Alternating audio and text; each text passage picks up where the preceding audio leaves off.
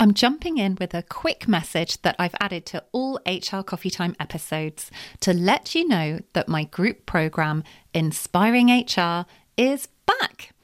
In case you haven't heard of it before, it's an intensive 6-week program for mid and senior level HR and people professionals.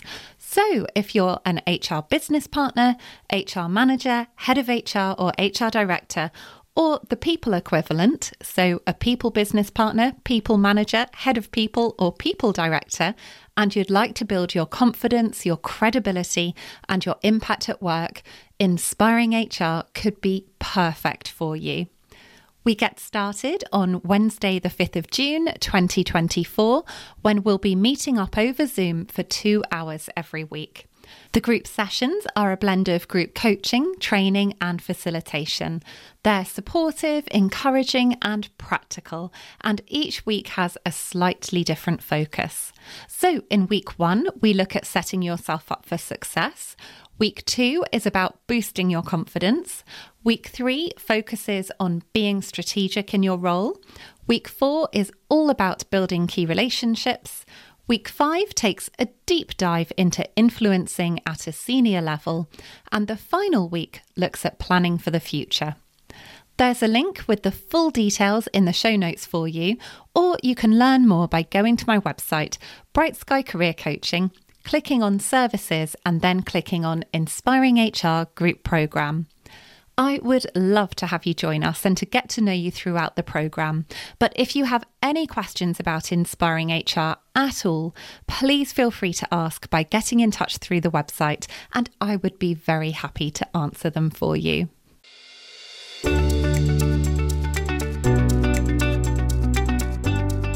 Welcome to the first episode of the HR Coffee Time podcast, a podcast that I've created especially for you to help you have a successful and fulfilling HR career without having to work yourself into the ground in what can be a really busy and demanding role. I'm your host, Faye Wallace, and it is wonderful to have you here listening. If we haven't met before, I'm a career coach and an outplacement specialist with a background in HR, and I'm also the founder of Bright Sky Career Coaching. In this episode, I'm going to be talking to you about how to feel more confident at work.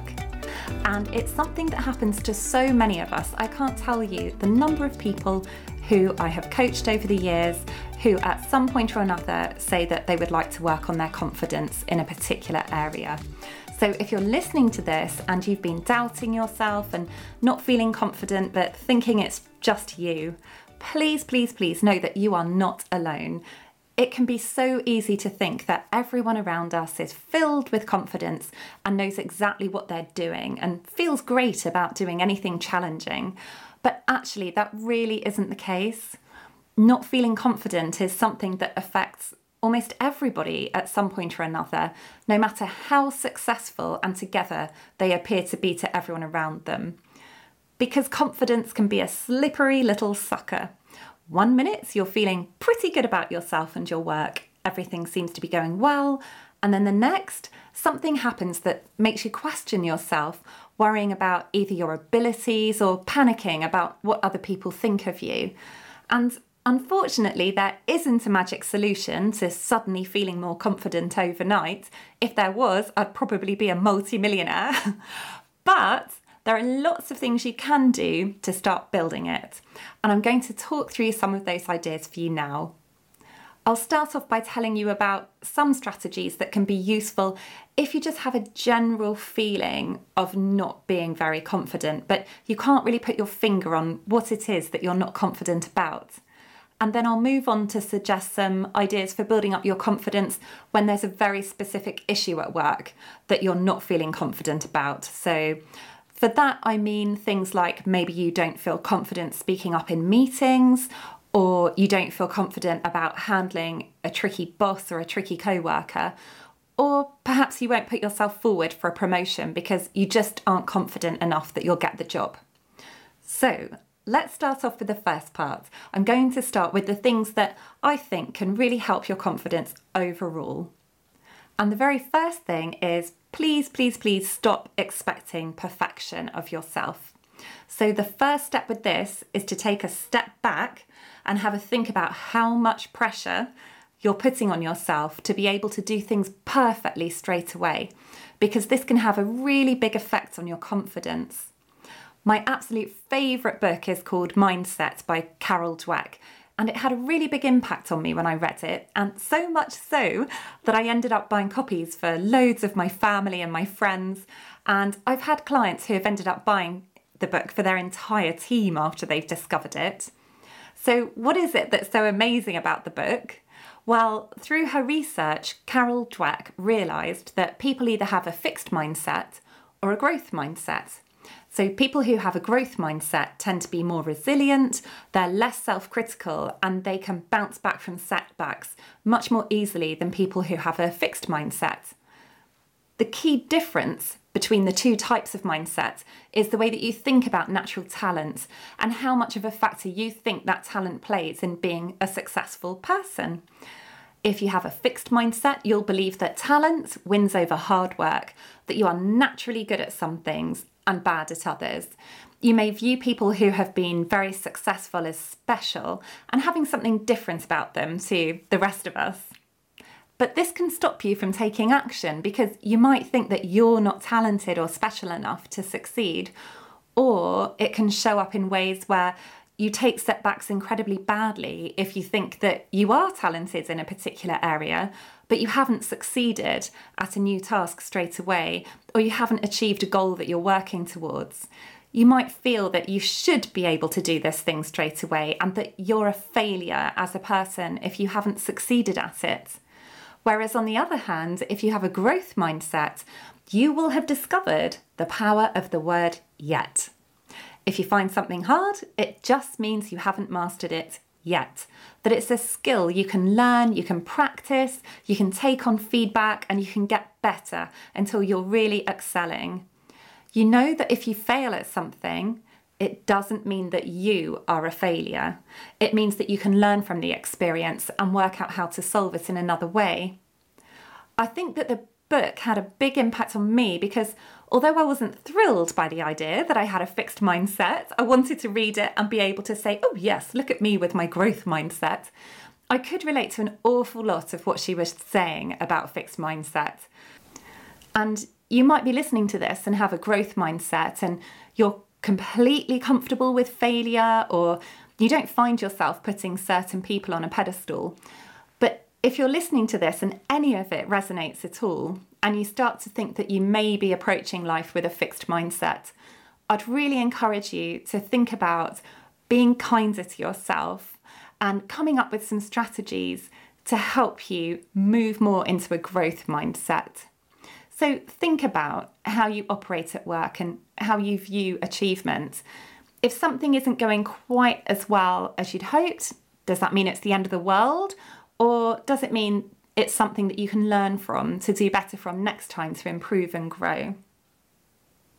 Then the next piece of advice moving along is all about identifying your strengths. Strengths and skills are ever so slightly different. You can be highly skilled at something but not particularly enjoy it. So being told you're good at it or realising you're good at it doesn't necessarily fill you with confidence or make you feel particularly good about yourself. But what's different about your strengths is that, yes, they are also highly developed skills that you have, but instead of feeling a bit flat or not really bothered when you're using them, you're much more likely to feel energised and fulfilled. But they also come to you quite naturally and easily. And the problem with that is that it means you might dismiss them as actually not being that much of a big deal. And you probably don't even realise that to other people, they may be viewed as quite impressive. Other people around you are probably watching you and thinking, oh gosh, they can do that one particular thing so well. I wish I could do that. And you will probably have been receiving feedback, just little comments here and there, or it may have even been formal feedback sometimes with people around you saying things like, oh gosh, that was brilliant when you did that. But because you don't realise it's one of your strengths or that doing that is more challenging for other people than it is for you, you probably just dismiss it thinking, well, it's no big deal. What on earth are they making a fuss about? And that's why it can be helpful to spend a bit of time digging down and figuring out what your strengths are. Because once you start to recognize that this is something that is quite unique to you and is a real strength, it can help you to build your confidence in yourself, because you start to realize, oh, there are these things that I am really good at that not everyone else is able to do as easily. So really, I suppose it's the flip side of what I was just saying about mindset and the need to focus on thinking that we can always improve and bouncing back from setbacks, and you don't have to be fantastic at everything straight away, and that power of yet. So the flip side of that is, yes, there is such a thing as natural talent. Of course there is. And perhaps your strengths fall into that area. It's well worth spending some time trying to figure out what they are. But how do you do that? Well, there are lots of different ways you can do it. And a really simple way, probably the quickest way, is to just ask for some feedback. So ask the people who know you well, the people who you work with, your friends and your family. You can ask them what you think your strengths are, because for a lot of our strengths, we will be using them in work and outside of work. They'll cross over both of those areas. And while you're asking for this feedback, it's a good idea to say to everybody that you ask for the feedback from, can they give you an example of when they've seen you using a particular strength? Because what I've realised is that that can help it to bring it to life and really help you to acknowledge that you do have that strength and have it sink in. But another way of figuring out your strengths that can be incredibly helpful as well is to take a StrengthsFinder assessment. And to do this, you just need to buy the book, which is called StrengthsFinder 2.0. It's written by Tom Rath. And you'll find that at the back of the book, there's a unique access code that lets you then take the StrengthsFinder assessment for free online. But when you take the assessment, just beware that there are different versions of it available. So when you go onto the website to take it, it will probably encourage you, oh, just pay a bit more to unlock all of your strengths. Well, I really don't think that you need to do that. The assessment that's included for free as part of the book will tell you your top 5 strengths. And that is good enough for you to be cracking on with. So don't worry about being sucked in to pay more than you need to.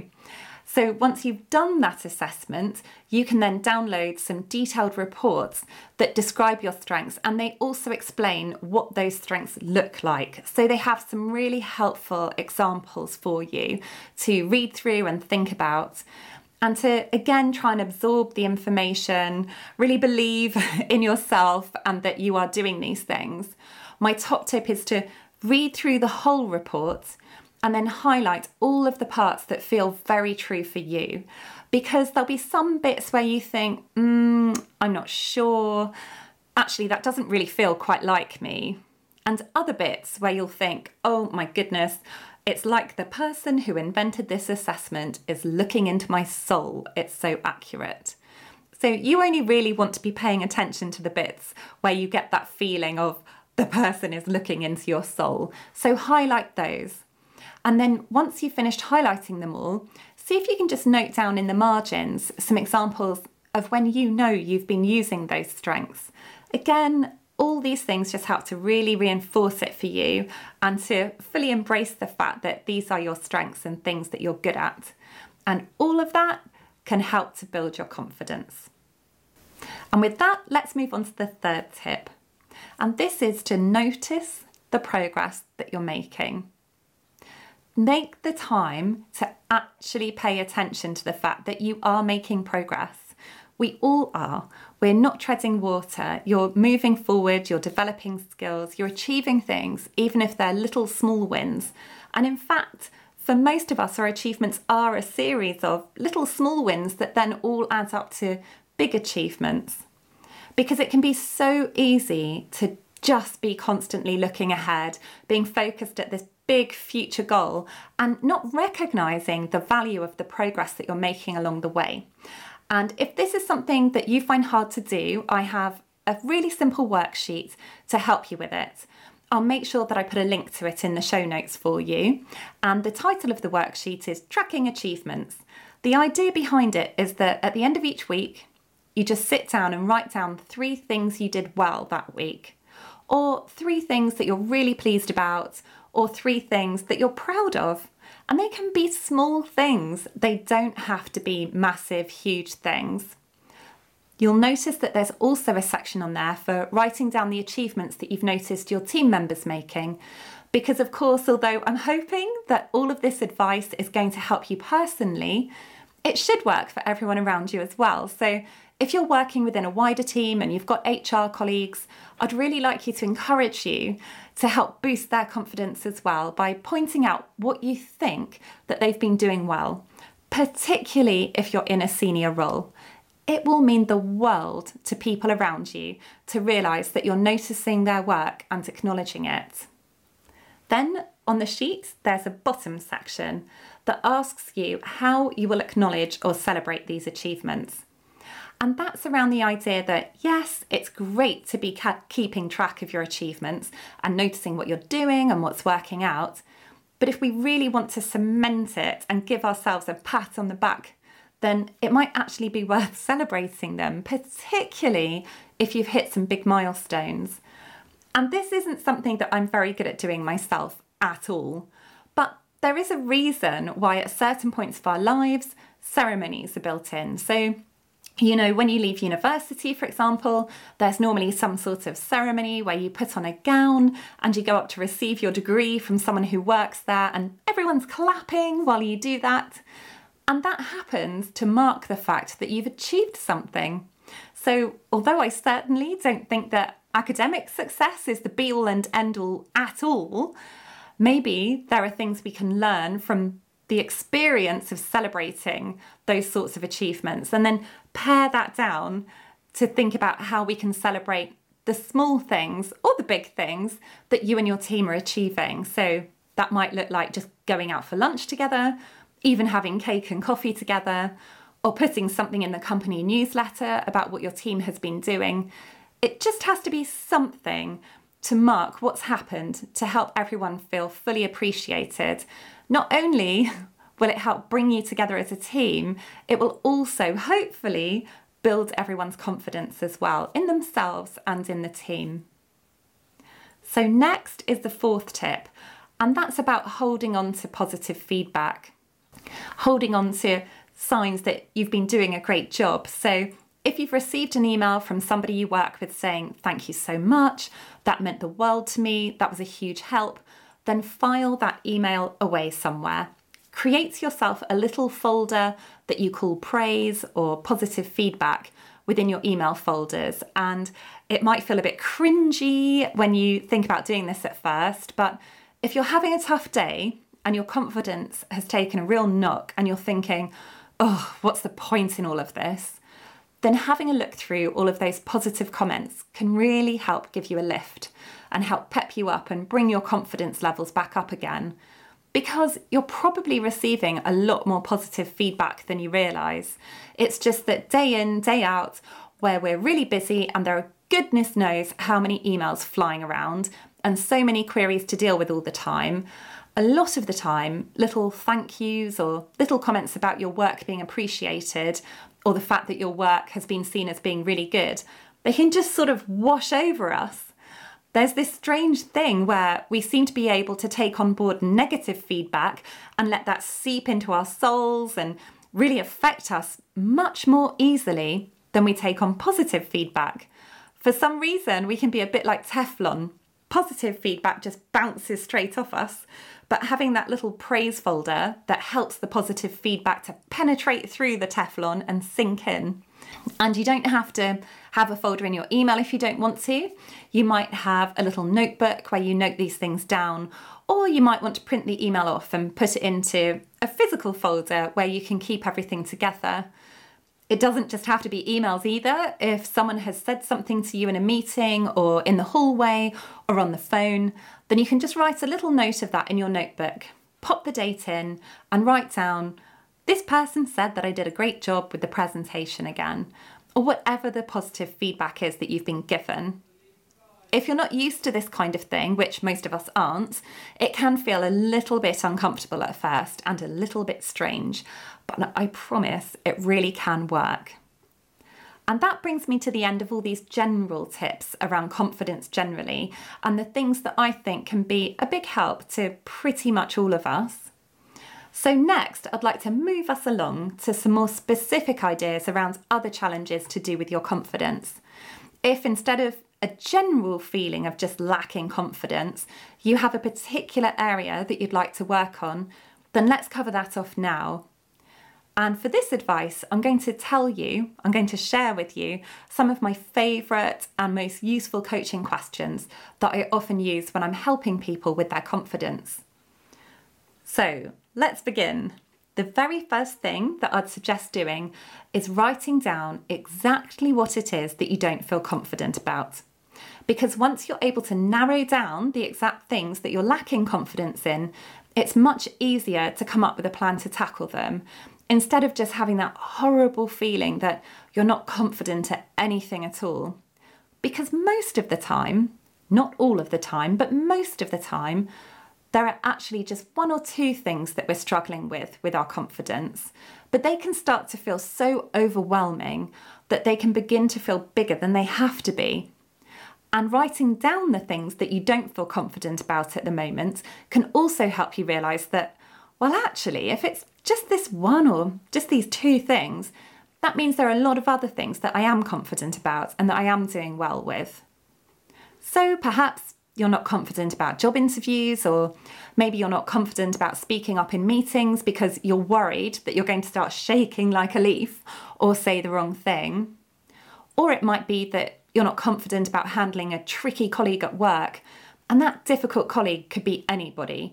It could be someone from another team, it might be your boss, it might be someone you work with day in, day out. Or perhaps your confidence is around delivering presentations. You are certainly not alone if that is the case. I know that is something that really worries a lot of people, and you absolutely dread the idea of being asked to ever do that. So once you've identified what it is that you would like to feel more confident about at work and you've written it down, underneath it, I now want you to imagine that I've given you a scale of 0 to 10. 0 means you have no confidence in yourself whatsoever at being able to do this thing. And 10 means that you are supremely confident. There is no way in the world that anyone could be more confident than you at this particular thing. So think of that scale and decide, where does your current confidence level sit? What number can you give yourself? Is it going to be a 1, a 2, a 3, a 4, a 5, etc., etc.? Where on that scale are you? And remember, for this, you're looking at between 0, which means no confidence at all, and 10, which is supreme confidence. So go ahead and quickly write your number down. And no matter which score you've given yourself, I'm going to start off by saying to you, well done. Because if you've scored yourself a 1 out of 10, that means you're 10% of the way to actually hitting the highest number of that scale. If you scored yourself a 2, you're 20% of the way there. If it was a 3, you're 30% of the way there. And you get the gist. It keeps on going up depending on what the number is that you've chosen. Next, I want you to write down where you would like your confidence to end up being on that scale. Do you want to be scoring an 8 comfortably on the scale, or would you be happy with a 6? Think about what number works for you and write it down. If your current confidence level is quite low, it's probably not the best idea to put down that you're working towards a 10, because that's going to feel overwhelming. Let's just take this one step at a time. Because when you've moved your confidence along a little bit, then you can build on that and move it along a little bit more. It's all about thinking about your comfort zone, your growth zone, and your panic zone. So for most of us, we spend a lot of time operating in our comfort zone. It's a nice, warm and safe zone to be in. It's where we're just using the skills that we feel very, very comfortable using day in, day out. We're not really challenging or stretching ourselves. So it's a lovely, safe place to be. The only downside of it is that if you stay in that comfort zone all the time, you're not necessarily going to develop and progress, and you're probably going to start feeling a bit bored. And in fact, a lot of people, when they're thinking, oh, why don't I particularly like my job anymore? It's because they've stopped growing and so they've got bored. Obviously, there are lots of other reasons too, but that is one factor to think about. Then just outside of that comfort zone is the growth zone.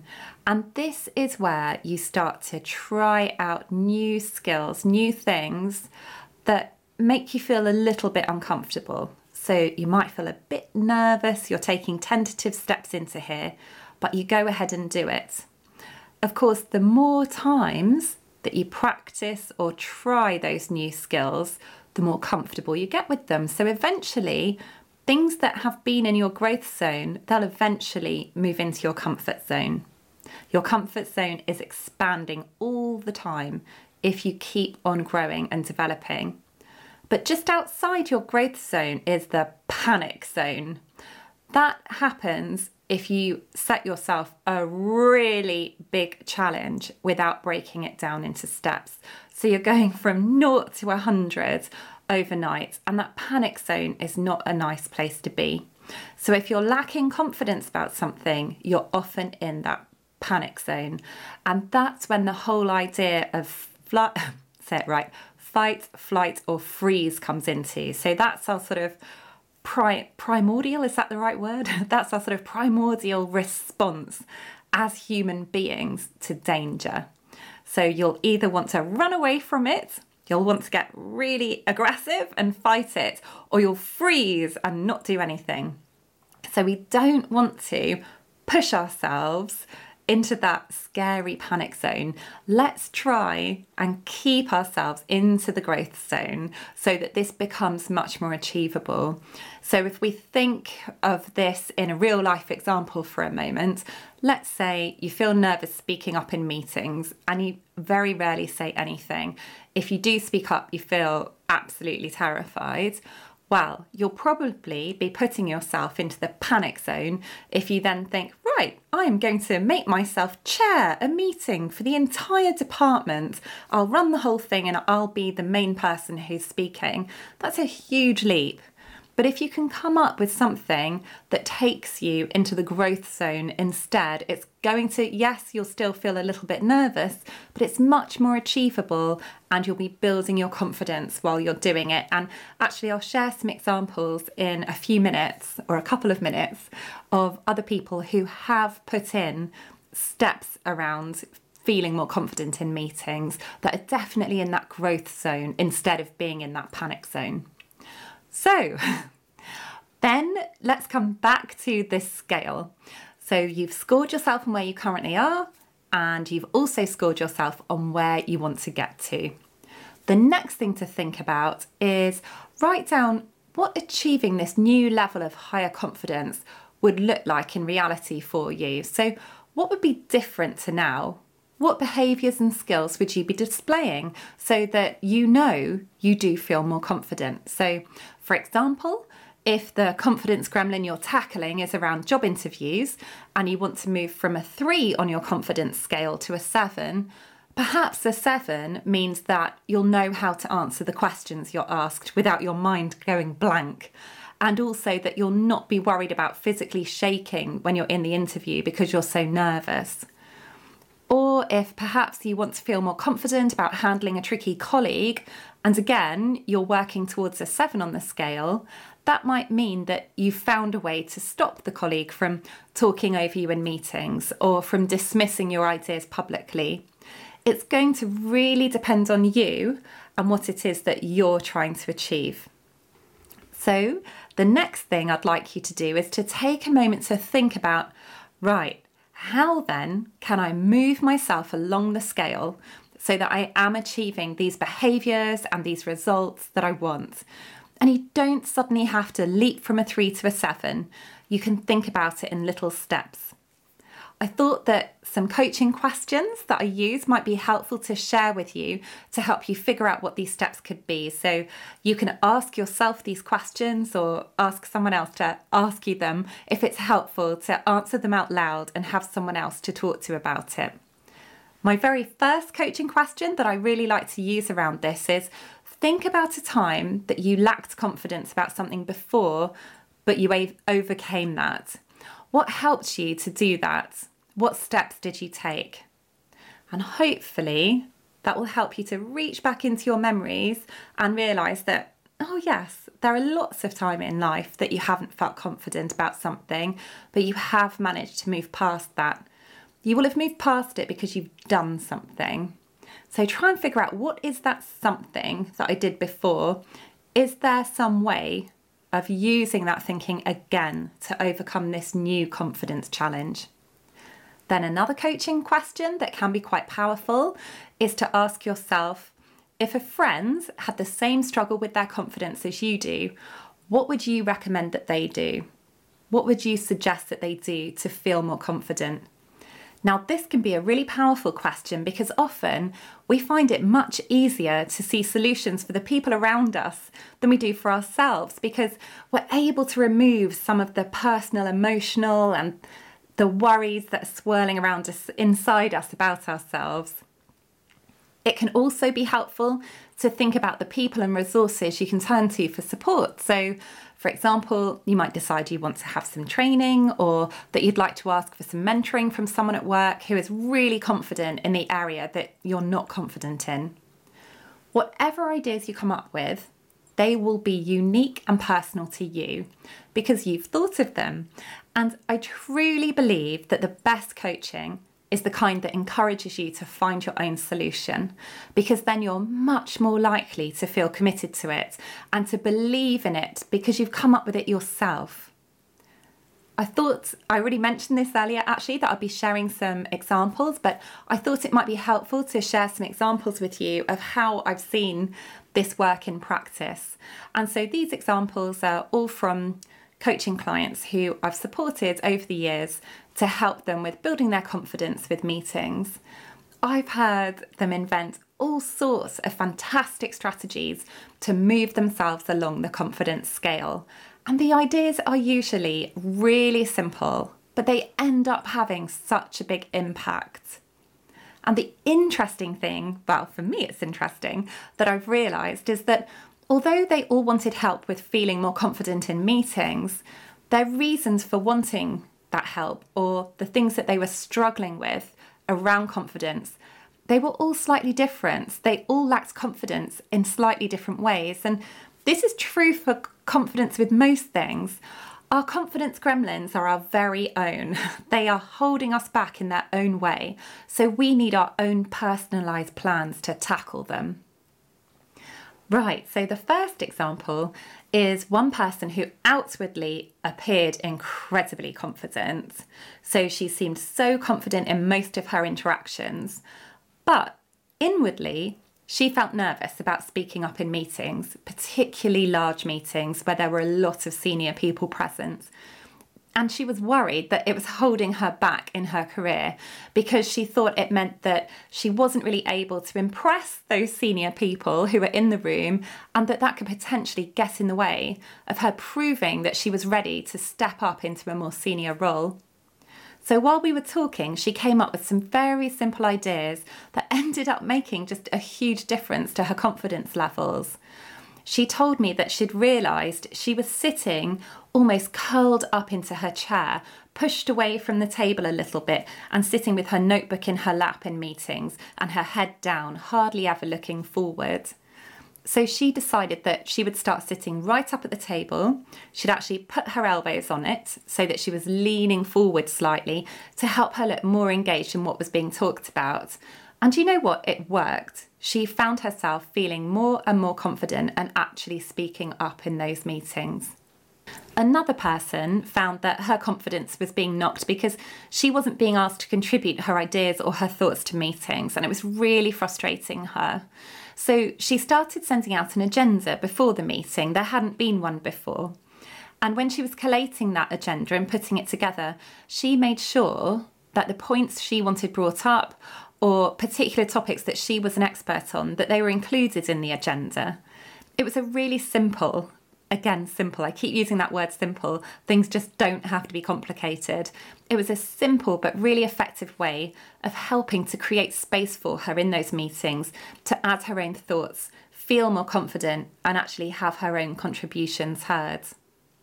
For a final example, this is another client who decided that they were always going to be one of the first people in the meeting room, when there was a meeting happening. And he wanted to do this so that he could choose to sit facing the door. And then that way he was able to see exactly who was coming in, and he could start to build up his confidence about speaking up by saying hello as they entered. He found that just by knowing who was coming in, he didn't have this sense of unsettlement that he'd been feeling before of, oh gosh, I don't know who's coming into the room. And he also found that by a simple hello at the beginning of it, it meant he had started speaking, even if it wasn't in the formal part of the meeting yet. But that really helped with his confidence. So if you're listening to these examples thinking, they seem like such tiny things, I thought you'd have to start taking massive, drastic and scary action to start building confidence.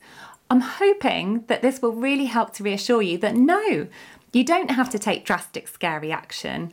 A lot of the time, just giving yourself the time and space to sit down and figure out what it is about your confidence that you'd like to improve can make all the difference. Then you can figure out where do you want to get with your confidence, and you can start to figure out small steps to help you get there. It all makes the world of difference.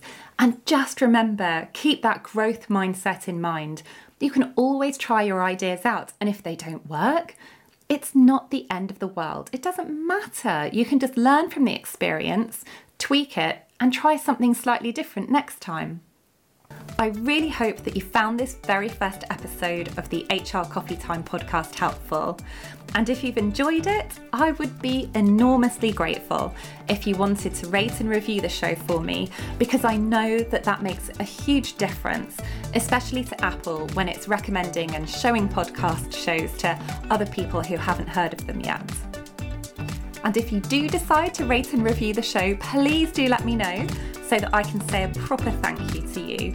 You can always reach me at faye@brightskycareercoaching.co.uk. Thank you so much, and bye for now.